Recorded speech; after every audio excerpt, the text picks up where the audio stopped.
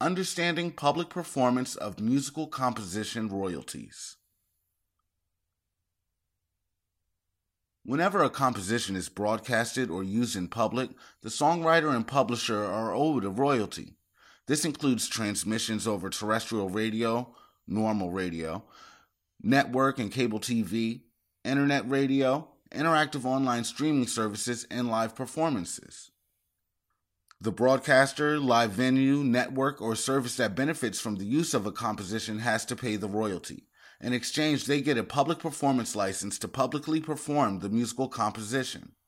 As there is no compulsory license for public performance royalties, you need to get a license directly from the composition's copyright holders to be allowed to broadcast or publicly use it.